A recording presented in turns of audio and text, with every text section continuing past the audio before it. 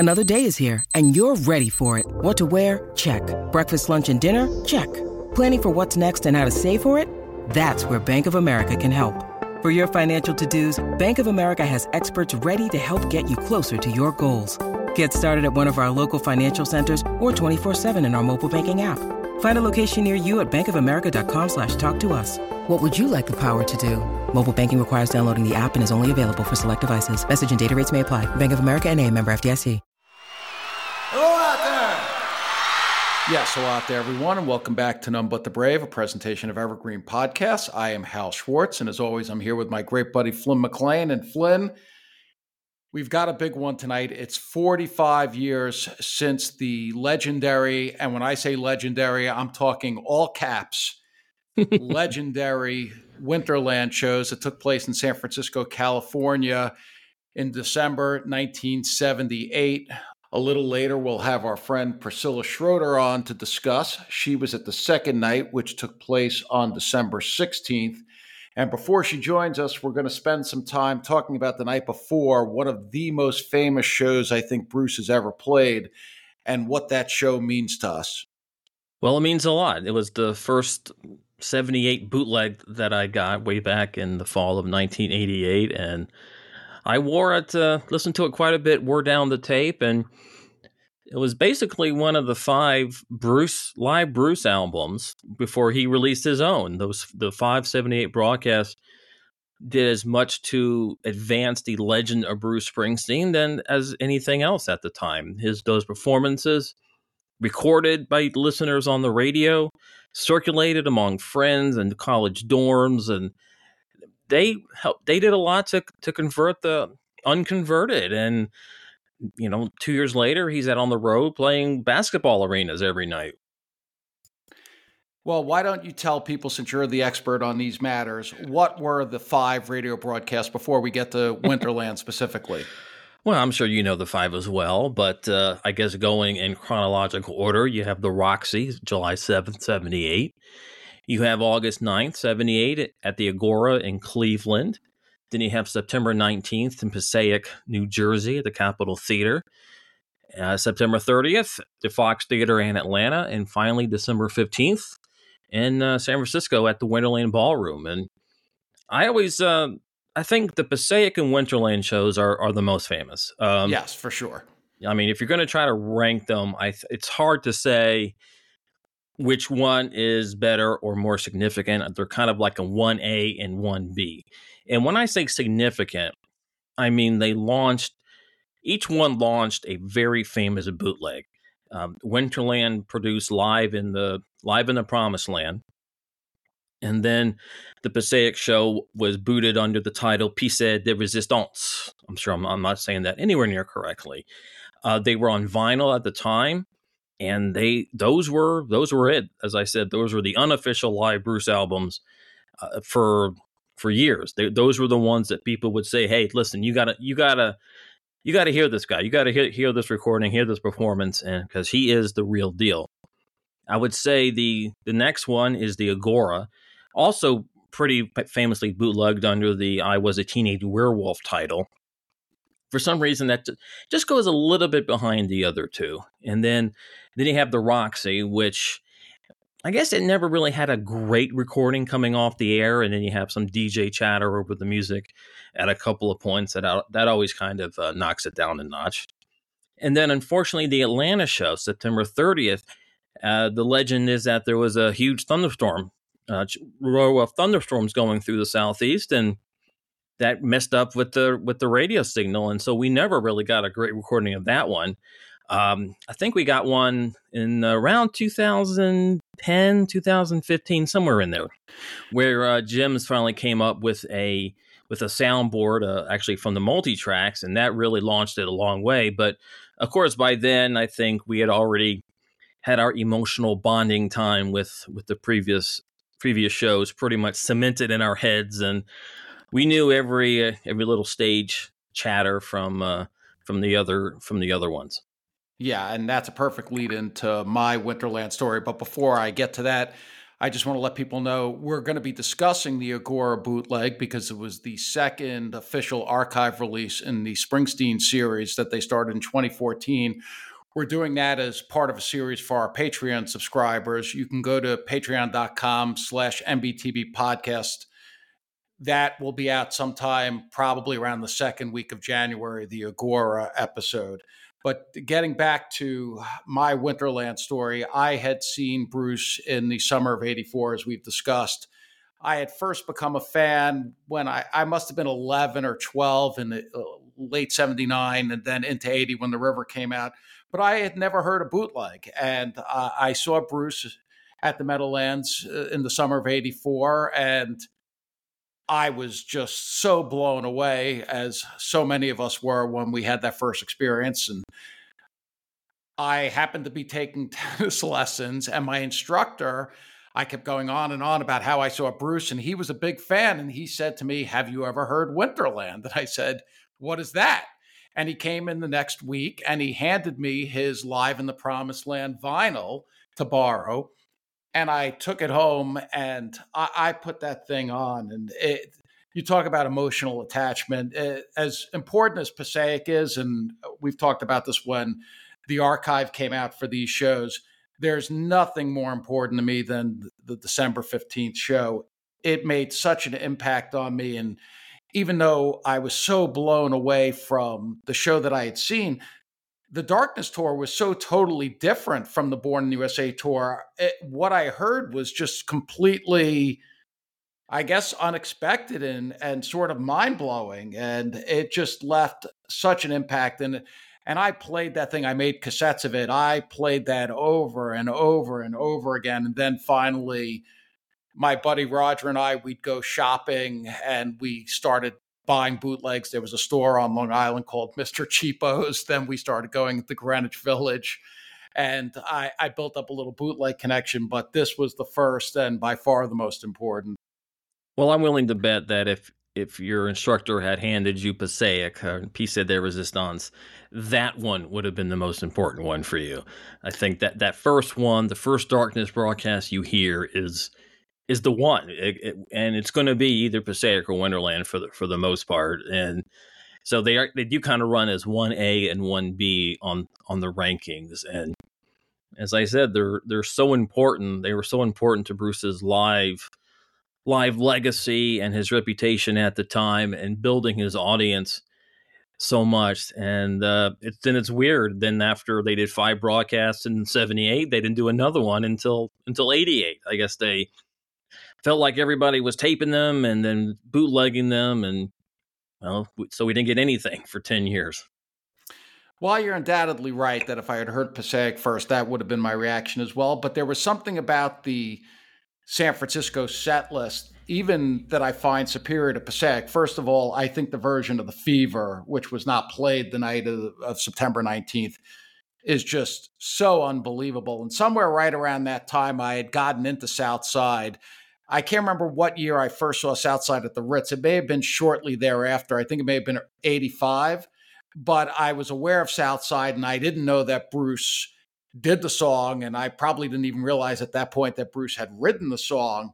And the Fever in particular made a huge impact. And I also really, really liked the version of The Ties That Bind, which is played here, obviously, before it's recorded for The River. Yeah, those two songs that were unreleased at the time were pretty damn cool to hear here on Winterland. I guess at the time you heard it in the mid '80s, The Fever wasn't released at all by Bruce anyway. And then you go back to Passaic, and it does have Meeting Across the River into Jungle Land, as well as Kitty's Back. So each one has their own strength. And for me, I would probably say that I prefer Passaic more than Winterland, but you're really talking, you're splitting hairs there.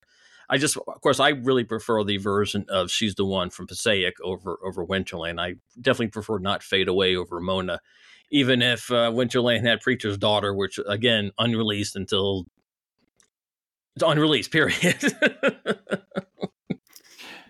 Well, we're not saying much about the 16th, although we're going to get to that when Priscilla comes on. There were 4 songs different the second night. Now, one of the interesting things about the second night that I didn't even realize, I don't think, until they released the archive, Backstreets was missing the interlude. And of course, that was a very significant part of all these Darkness shows. Now, the second night is clearly an amazing show. Also, it's coming in the final weeks of what is probably their best tour.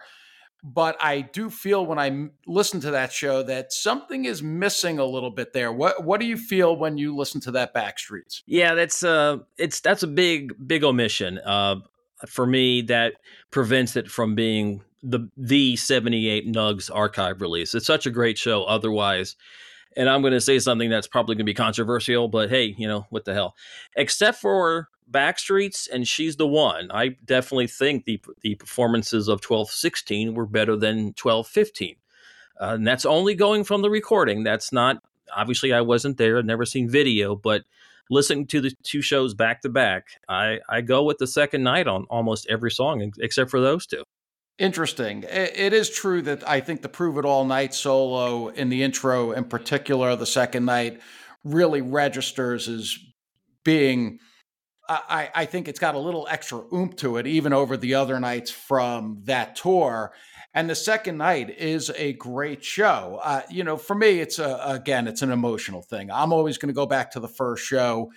It's a shame that they didn't have the multi-tracks for the first show, because I don't think there's any question if they had the multi-tracks and Al Chiller had done a good job mixing it, which I think he would have, that would have been right up there as one of the definitive releases. The sound quality, which is undeniably a step below the other 78 releases because of that issue. But to me, I actually still listen to 12:15 the most, because it's just the one that, it's like your first love in a way. And I get it. There's nothing else I can say about it. And Passaic is also very meaningful to me, but there's just something when I listen to Winterland, which I've been doing in the last couple of days because we were going to do this. And it's like I close my eyes and I'm right back in the 1980s. I don't have the same placement of when I first heard Passaic for the first time. It's almost hard to quantify and put into words, but you know what I'm saying? There's just something there, like Winterland goes on and like suddenly I'm 16 years old again. I get it. I have a very distinct memory of listening to the Winterland broadcast, listening to Backstreets, that amazing version of Backstreets. And I remember I was supposed to be reading some book. I think it was the Odyssey for my English class. And I just lost myself in the music, got totally lost in the book and from the book rather. And I just felt everything that he was talking about. You lied. And it was, I always remember that. And to me, I didn't have the same reaction to Passaic. I really didn't have that kind of listening experience with that one. And for me, if you want to go back to the biggest emotional attachment to a bootleg, it's going to be you can trust your car to the man who wears the star. And if they ever release the Main Point 75, well, hey, I can discuss it that way. Oh, the Backstreets, just even thinking about it. And I heard it just a few hours ago. What an epic version. I had tweeted out from our account the other day, the version of Backstreets to mark the 45th anniversary from 12:15. And someone wrote back because I had said that it might be the single greatest version of any Springsteen song ever. And someone wrote back saying about Boston 77. And that, of course, is also great. But in really thinking about it, when I read that response, 77, there's a rawness.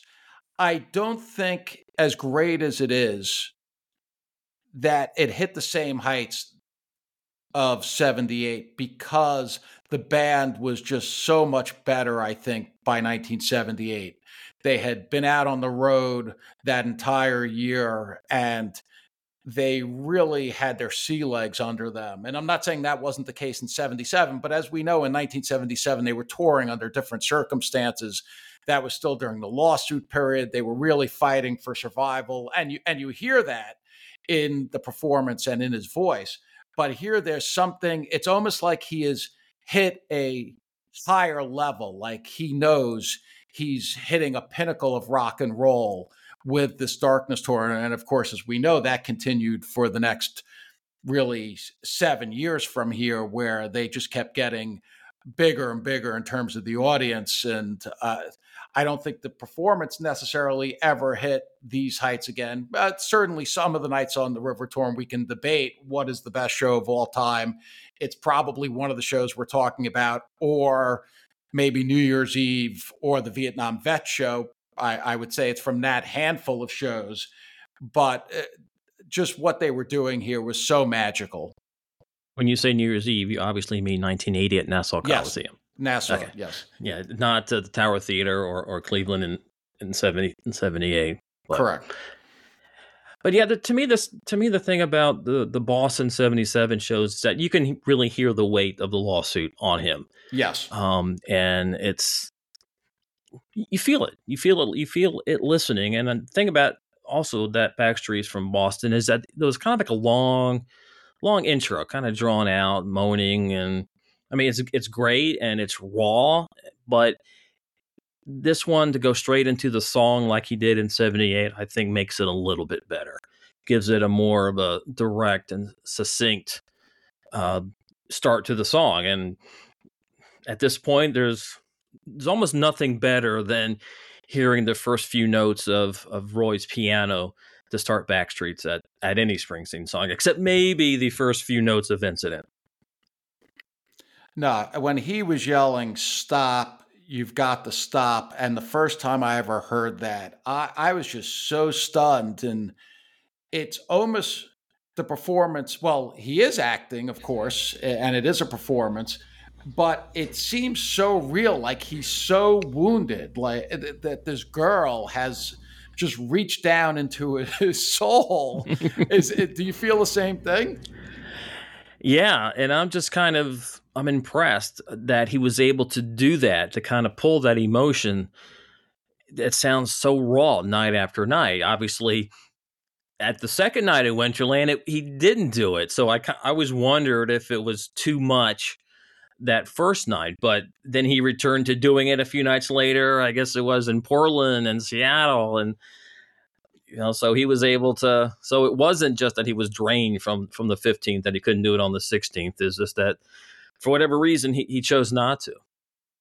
Now, the other thing that always struck me listening to these shows, because I had seen a show, as we were saying, just a couple of months before I heard this, and he had done Growing Up the first time I saw him, which had the Long Bear story.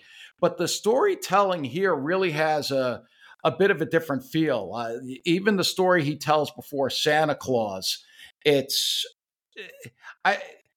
there a sense of maybe, which is probably coming out of the lawsuit, that he still has a bit of the desperation and the hunger? Now, by the Born in the USA tour, I think his perspective had changed. And even by the time we got to August, of course, he was on his way to being the biggest rock star on the planet. But what do you feel like the Santa Claus story and the being outside at 3:00 in the morning and I ain't got no money and I can't buy any presents? Yeah, he's still feeling that he's poor and doesn't have any money, and it's just him and Steve against the world, or against those two guys, as it is on the second night.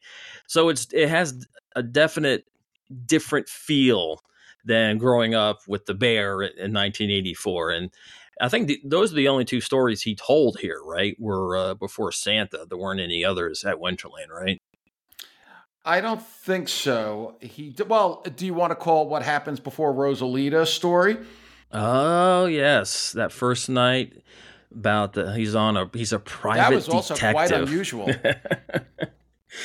Yeah, it was. Usually it was just, here's a saddest song we're going to play tonight. And then he does Rosie, which obviously everybody goes nuts for.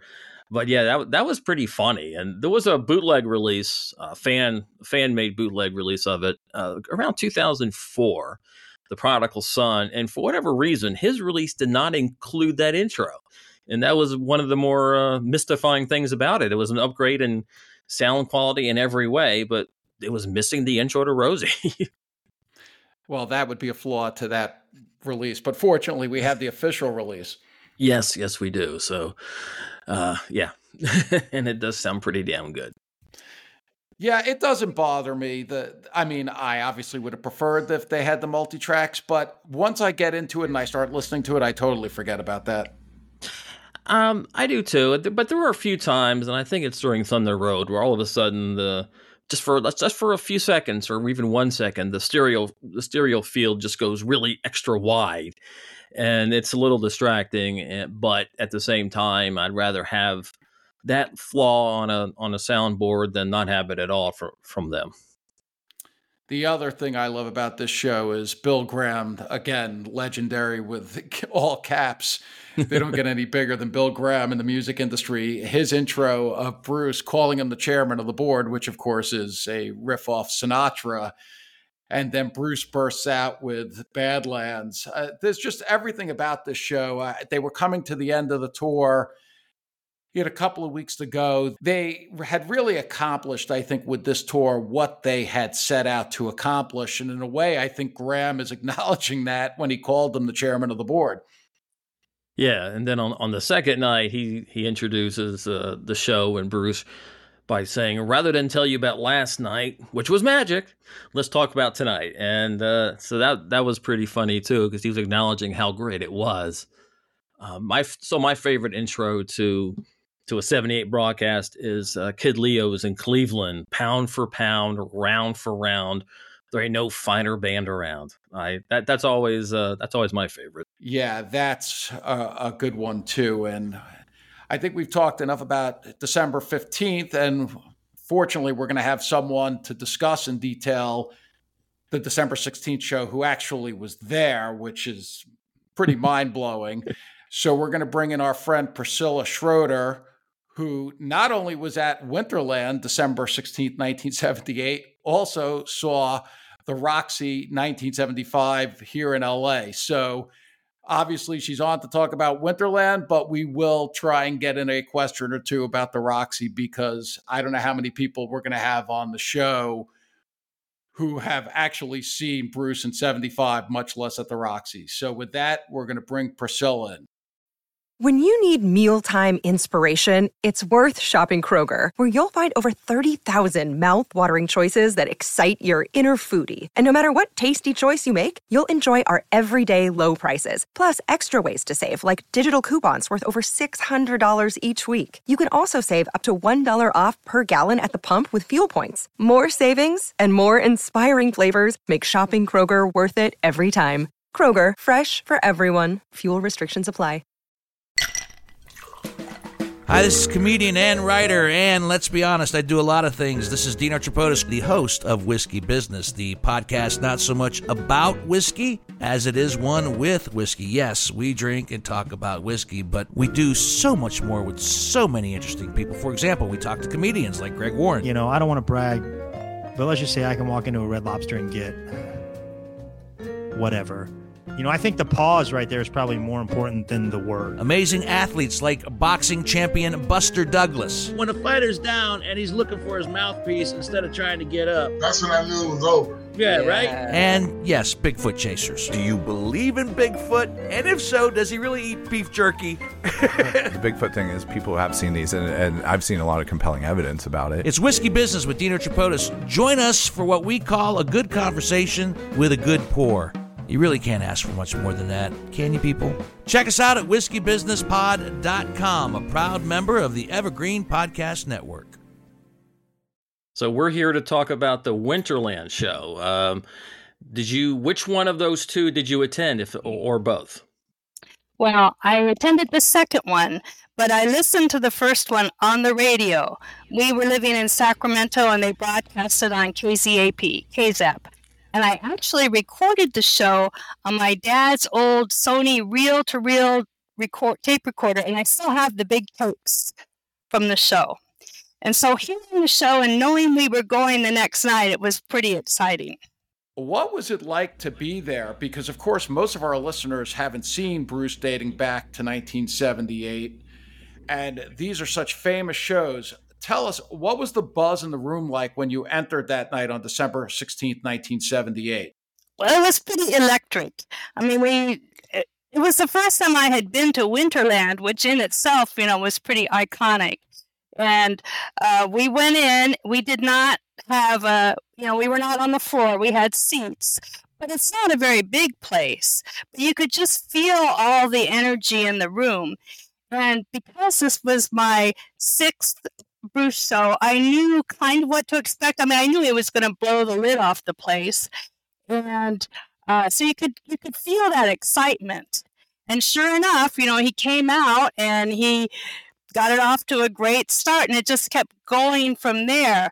And then when he played Rendezvous, we had heard that before in '76 in Oakland. I only know because I looked at the set list. We went to a show at the Paramount Theater in Oakland, and that was cool. And he dedicated it to Greg Kihn, who is a Bay Area musician, and we were familiar with him from the Chartbusters album on Berserkly Records, where he had a lot of songs. And he actually put out, Rendezvous as a single. And because my husband was in radio, we have a life-size cutout of Greg Kihn that we still have. I think it's under our bed. No. And so, that was kind of a special thing to have Greg Kihn, have it be dedicated to him. Now, I think it was before he actually recorded Rendezvous. It was. Yeah. But it was, well known in the Bay Area. And he also did For You. I mean, he did a lot of Bruce covers. As we were talking about before you came on the air, the 12:15 show, because that was the first bootleg I ever got, is such an important show for me. And I can't even imagine, just as I was listening to the show you saw today, December 16th, just thinking about some of the moments. Prove It All Night was the one that jumped out to me. The intro is almost 6 minutes long before they actually go into the opening chords of the song. What do you remember about that? And it's one of the more insane solos I think he has ever done that night. What was the crowd reaction? People had really never seen anything like that before, unless they had seen him earlier on the tour. Right. And, we did see him in Berkeley in July 1st. So I imagine some of the same people were there. I mean, there was quite a buzz in the Bay Area. It's not like, he was not known. So, but that intro, I mean, the piano just went on and on and on. When I was listening to it this morning, I kept waiting for the guitar to come in, and it took forever. But when it did, boy, the hair on my arms stood up because it was just so incredible. And I believe that's how it was in the venue. I think people were pretty quiet during the piano, but then when it started, I'm sure there was a big reaction. I just remember the atmosphere being very charged throughout the night. I can imagine. Well, what moments overall really stand out for you? What when you think back to that night, what's like the first few images or memories come back to you immediately? Well, Bruce was always known for his stories. I mean, I always loved all the stories he would tell. So when he started Santa and doing the long story with that, that was special. And I love the part when he talks about, you go home and you put the little Pop-Tarts in the toaster and you turn on Johnny Carson and you hope that he's there. And that was so relevant because he wasn't always there. You turn him on, oh, it's a guest host tonight. We wish Johnny was here. So the stories he would tell were so relatable. Everybody could, understand what he was talking about. And then just building it all up. And, his staging was always pretty sparse, but they had the big amps over on Clarence's side, and there was this little string of colored Christmas lights, like the kind with the bigger bulbs like you'd put on a tree or outside. But it was very simple, just one little string, and then they came on when they were singing. And then to hear Clarence do the ho-ho-hos, I mean, that really got the whole place really going, to hear that.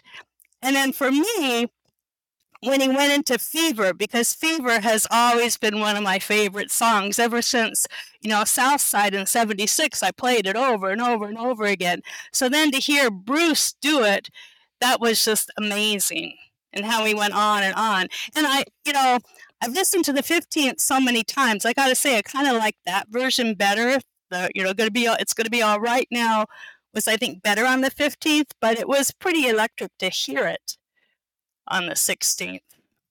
The other couple of things that really stood out for me were Because the Night. I mean, the guitar on that was pretty incredible. And I've always loved that song too. And then hearing Point Blank for the very first time. Because I looked at the set list of shows that I had seen, but he really hadn't been playing Point Blank because, it really hadn't even been released yet. And that song just really grabbed me. Right. By that portion of the tour, he was doing a number of songs. Of course, the night before he had done The Ties That Bind, that would wind up on the river. And then Spirit in the Night, I remember when he was doing that, he dove down into the audience, and I thought, oh, I wish we were closer. We were too far back. One of my favorite things from this tour, and he does it at this show, is the segue between Racing in the Street and Thunder Road, where he talks about seeing an Indian in the desert with everything that he scrapped together. And it just had a little sign down this road that said, "This is a land of peace, love, justice, and no mercy, Thunder Road." Right. Did that stand out for you at all at the time? Oh, yeah. Yeah, and always Thunder Road. But just how it was just a good segue, and it made you think, he talked about, the movie poster, the Robert Mitchum movie, and how he wrote the song, using the title. But then to see that sign, and you could just picture he and Steve, riding motorcycles or something in the Utah desert, or, and, that's what I mean. All his stories, they were always so real and relatable, and you felt like he was talking just to you. He always had, it was a very intimate feel, even though, you weren't the only one there. This was such a special time in his career, and you were so lucky to have seen multiple shows in 1978. How did Winterland rank, would you say? Was it near the top, at the top? Gosh. Well, they're all good for different reasons. I mean, this one, I suppose was at the top. The Berkeley one was great because we got to go backstage and meet him after the show. So, I mean, that would probably be my all-time great. And then the one I saw one in Hampton, Virginia. I went home my mother was living there, and my sister, who's 11 years younger than I am. So they knew I loved Bruce, and they were walking at Coliseum Mall and by Sam Goody's record store. And my sister said to my mom, "Oh, Bruce is coming, and Priscilla really likes him. Let's, see if we can buy tickets." And my mom went in and got us. We were in the 6th row center, and I think the tickets were like $6. And she just walked in and got them. And so it's become a joke between Jay and I, because he was at that show too, and he was in the 3rd row. I always say he was blocking our view. But my sister, who was 14 at the time, that was her first show, and she's gone to many, many shows since then with me. So each show was very special. Well, I'm curious about this backstage meeting now. How were you able to do that? And can you share any details of the conversation? You don't have to. No. Too private. Once again, my husband was in radio. He was the program director of a station in Sacramento, and so we're at the show. And the record company had given him tickets, and there was an intermission at the show. And the record company guy comes over. Now, we had just been married for a year. We just had our first anniversary. And the record company guy comes up to Art and says, "Oh, would you, there's going to be a gathering backstage after the show. Would you like to go?" And Art's being too cool. He's like, and hi. And I am taking him under the seat. And I am thinking, if you say no, that's it. We're getting divorced right now. But he said, "Oh, yeah, we'd like to go." So we did. And, back then radio was super competitive, and there were other radio stations, including the people from KZAP, in Sacramento, and other stations in the Bay Area. And everybody stood in their own little group. They didn't mingle. There was a little group for each station. And we had to wait quite a while, I guess while Bruce was showering or something. and everybody's talking in their own little group. And then Bruce came in, and he was amazing. He made a point of going to each individual little group and talking to people.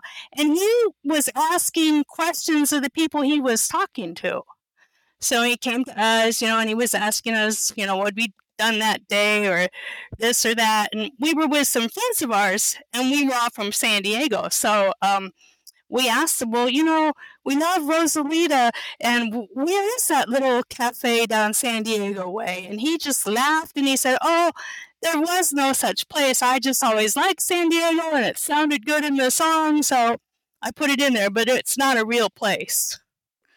So that was our big moment. And he shook our hands.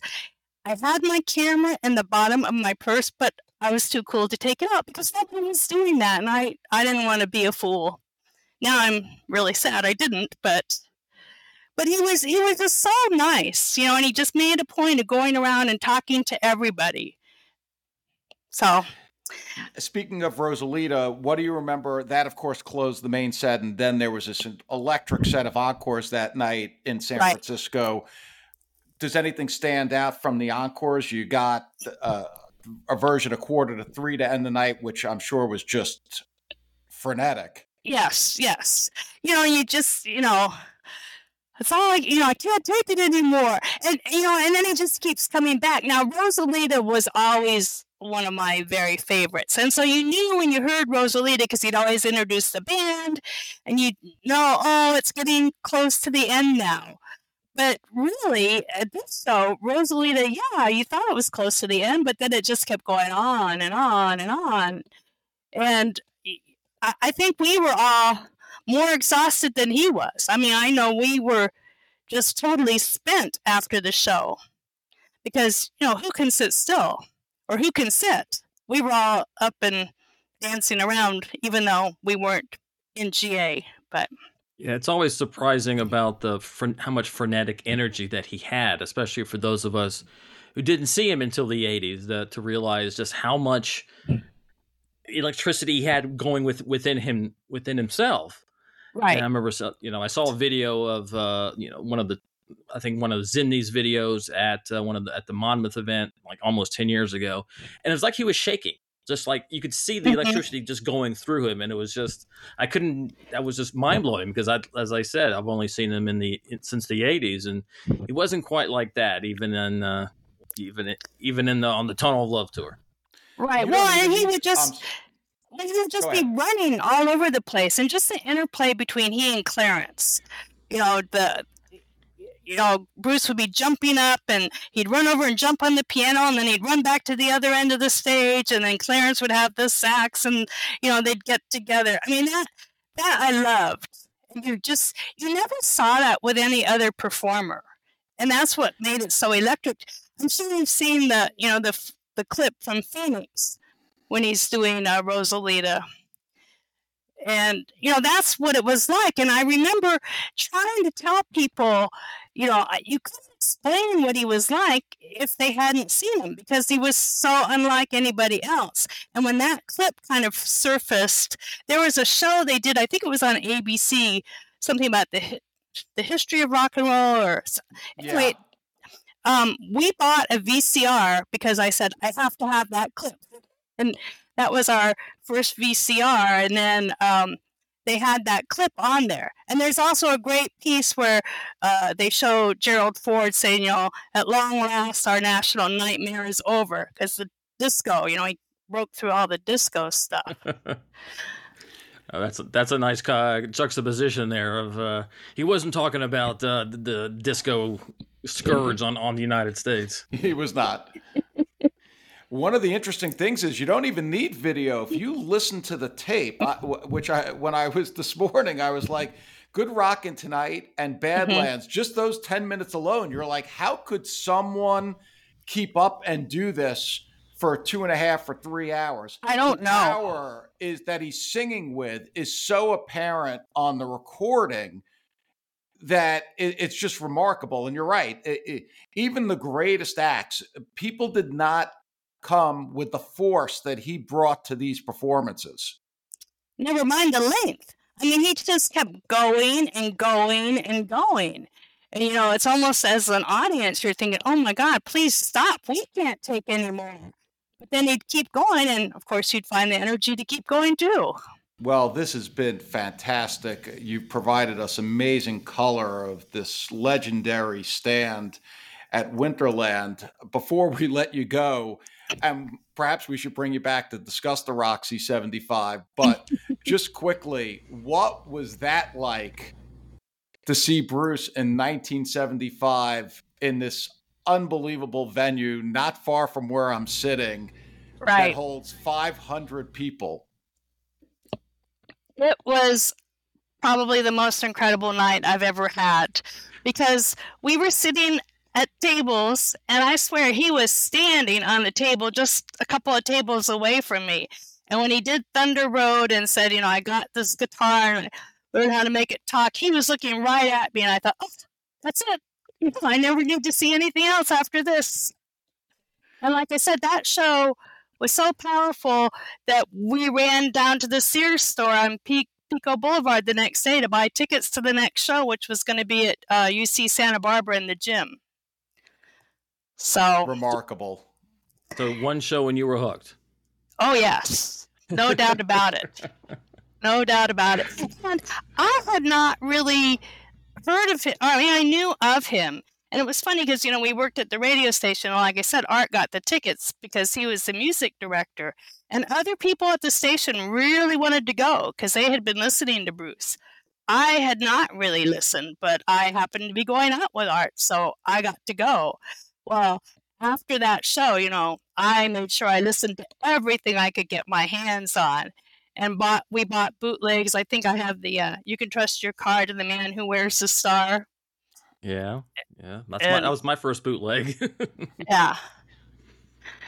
So we had really good friends who lived in Hollywood. So even though we lived in San Diego, we spent a lot of time up in Hollywood and a lot of time at record stores.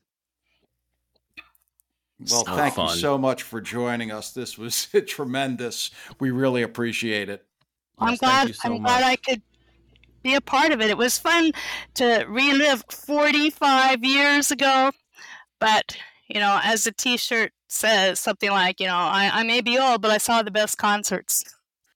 That is definitely and you true. Did. Not the old part, but the best concert part. I feel very fortunate. I started going to concerts at a very young age, and I went to high school in San Diego and went to lots of shows there, but nothing compared. I mean, I saw Hendrix. He was pretty amazing, but nothing compares to the Springsteen shows I've been fortunate enough to see. Once again, that was Priscilla Schroeder sharing with us her memories and experiences of seeing Bruce at Winterland December 16th, 1978, as well as a couple of drops of Roxy 75 and Berkeley 78. It's just crazy what Priscilla has been lucky enough to see. You can't help but envy her. Yeah, I was thinking jealousy-inducing conversation, but yeah, she saw some great shows, and it's funny because we always hear the legend of Bruce Springsteen in the 70s, like people saying, "Oh, you got to see this guy, you got to see him," or people who see a show and then the next day they go buy tickets, and that's the legend. And then she did it back in 75, so it wasn't quite the legend; it was fact. Yeah, and to think that she went backstage, it's like living the dream. I mean, you can't get any bigger than that. So I appreciate that she came on and told us those stories. Oh, of course. Now, I guess she didn't see any other shows for a while, but I think that the Winterland 78 would keep me going for a long time.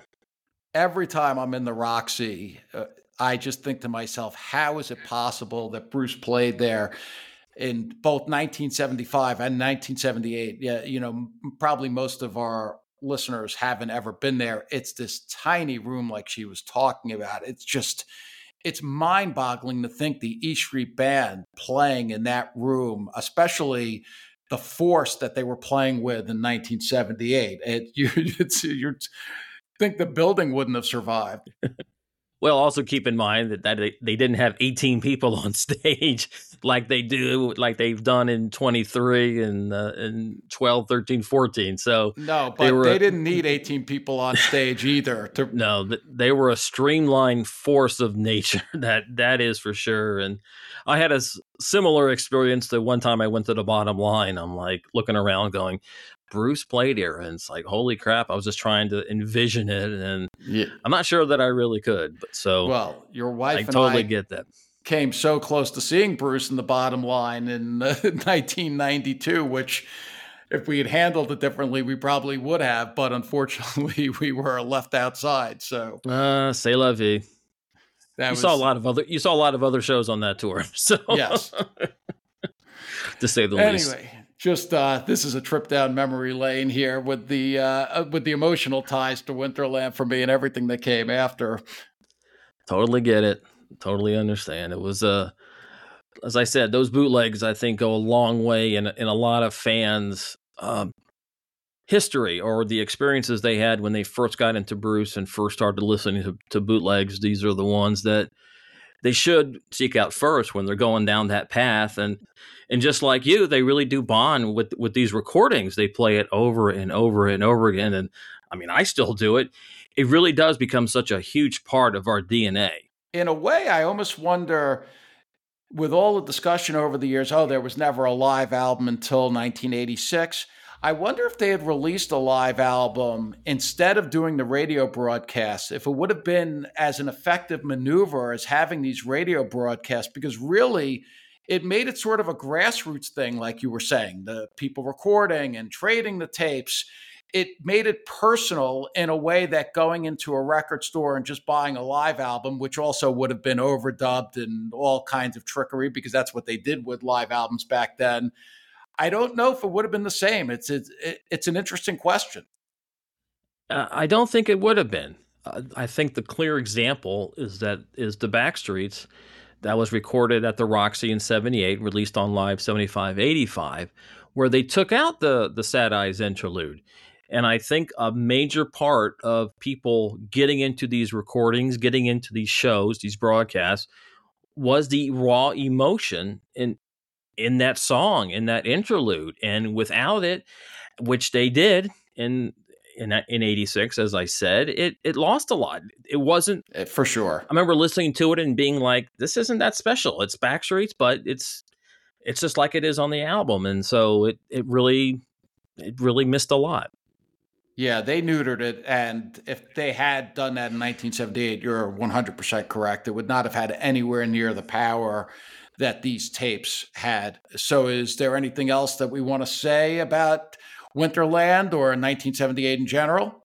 Well, just going back to the live album discussion that we were just having a minute ago, they would not have included a full show. And I think another part of the attraction of those great shows, great broadcasts, the fact that it was a whole show and you got all the encores. And I just feel that a live album would have omitted several key songs: Detroit Medley, Quarter to Three, Twist and Shout.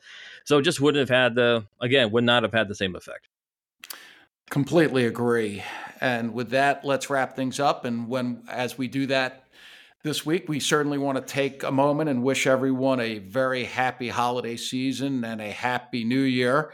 We're looking forward to a big 2024. Of course, Bruce is going to be out on the road, and we're going to be covering it. Yes, back on tour, and looking forward to seeing how the show is modified from last year, even though I'm not expecting too many changes, but it's going to be good.